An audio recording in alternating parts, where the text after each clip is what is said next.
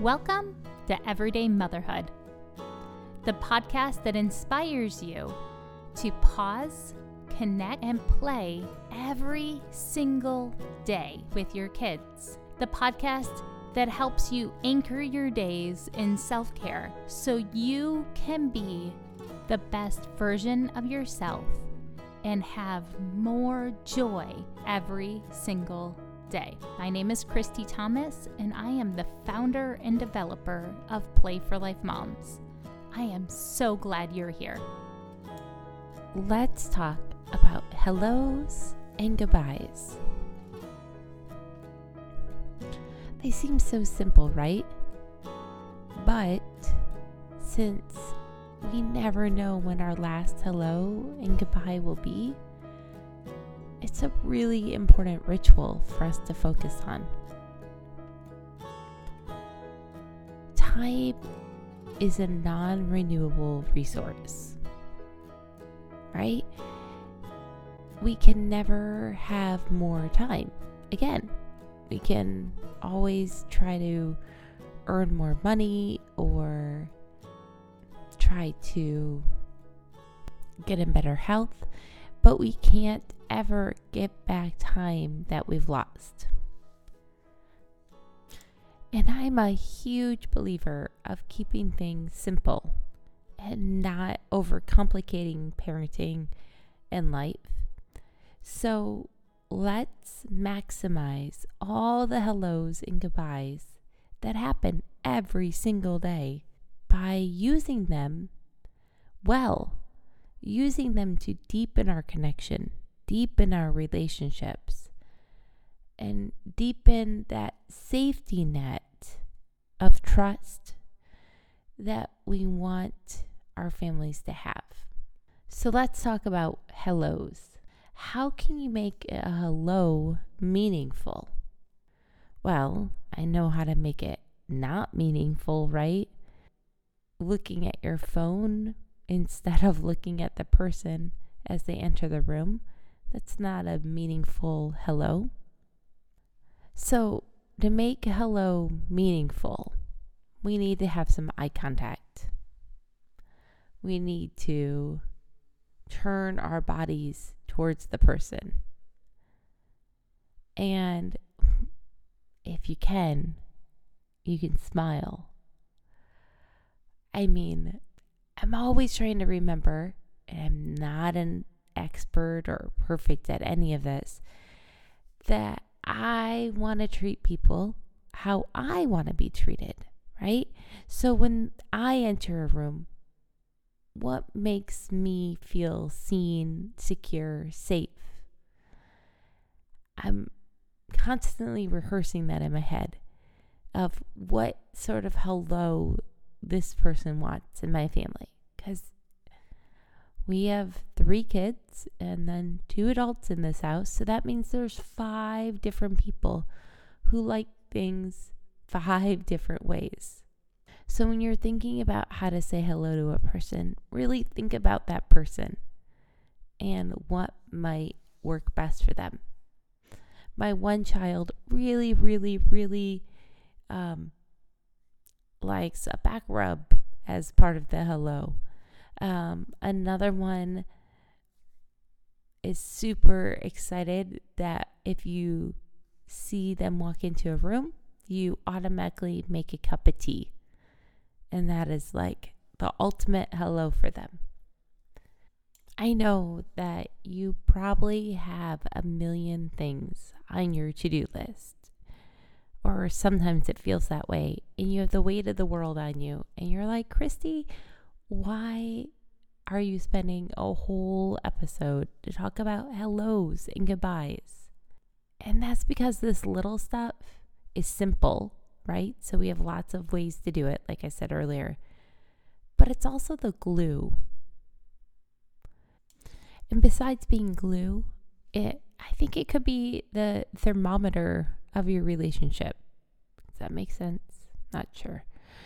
What I mean is that how you say hello and goodbye shows where your priorities are. It shows if that person is actually meaningful to you. Are you willing to pause? Are you willing to put down your priorities for 20 seconds and make a meaningful hello and a meaningful goodbye? You don't know what's going to happen between your next hello and goodbye with that person. So it's the only moment you have. I think hellos can be used anytime someone enters the room, anytime someone wakes up in the morning, when you pick them back up from an activity, or when your spouse gets home from work. But also, not all those hellos carry the same weight, right? My kids coming and going out of the room all day long. A smile and a wink to acknowledge that they're there, right? If I'm busy doing something with my hands. Those good morning hellos are really important to them. Or the hello when I pick them up from a sports team practice. Now let's talk about goodbyes.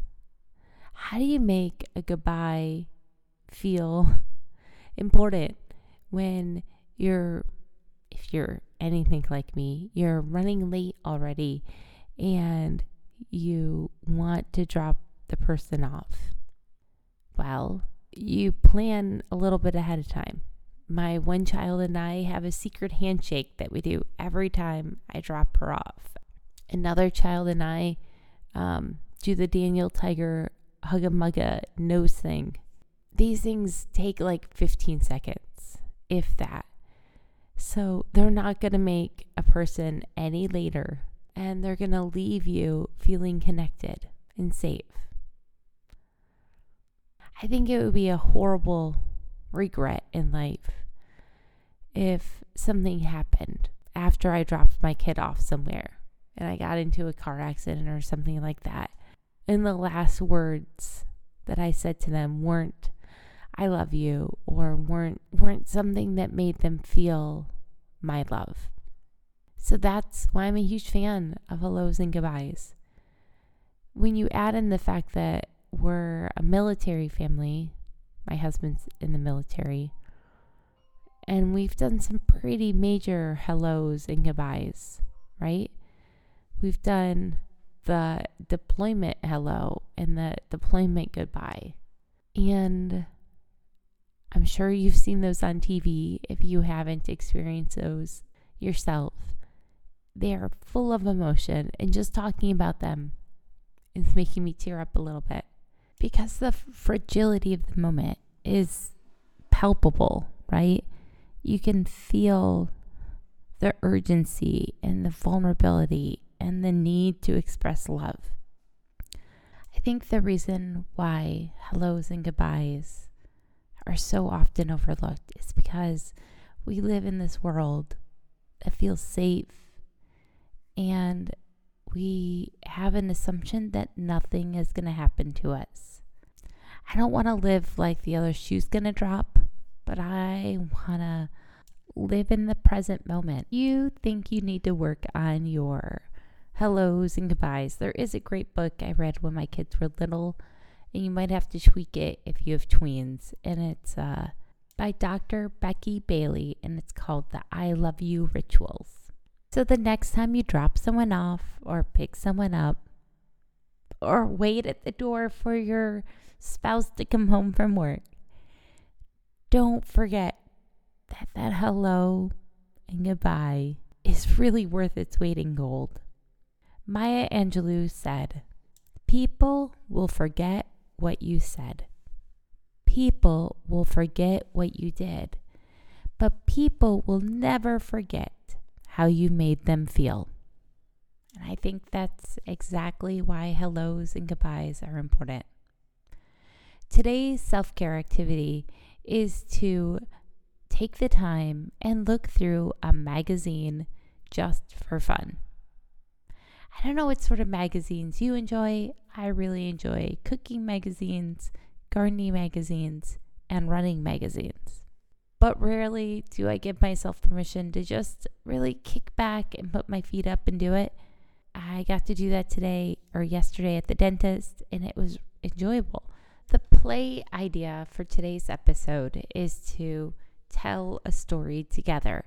But the catch is you can only add the number of words from the dice that you roll to go with it. So I kind of call this game Roll a Story, where you roll a dice and whatever number pulls up on that dice is the number of words you can say. It's really fun around a dining room table or waiting in a lobby.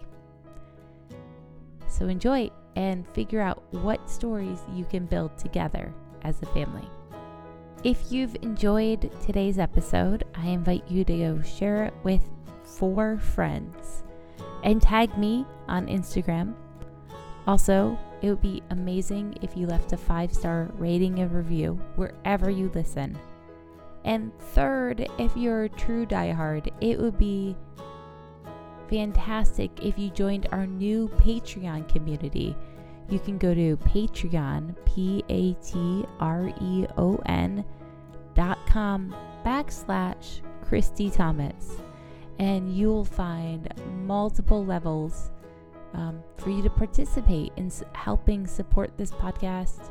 And there's rewards like PDFs or self-care and texting and even phone calls with me. So go check it out. Patreon.com/Christy Thomas. I hope you have an amazing day. You are a rock star. Go make that hello and goodbye today meaningful. Thanks for being here. You matter. Bye. Say goodbye to your credit card rewards. Greedy corporate mega stores, led by Walmart and Target, are pushing for a law in Congress to take away your hard-earned cash back and travel points to line their pockets. The Durbin-Marshall credit card bill would enact harmful credit card routing mandates that would end credit card rewards as we know it. If you love your credit card rewards, tell your lawmakers, hands off my rewards. Tell them to oppose the Durbin-Marshall credit card bill.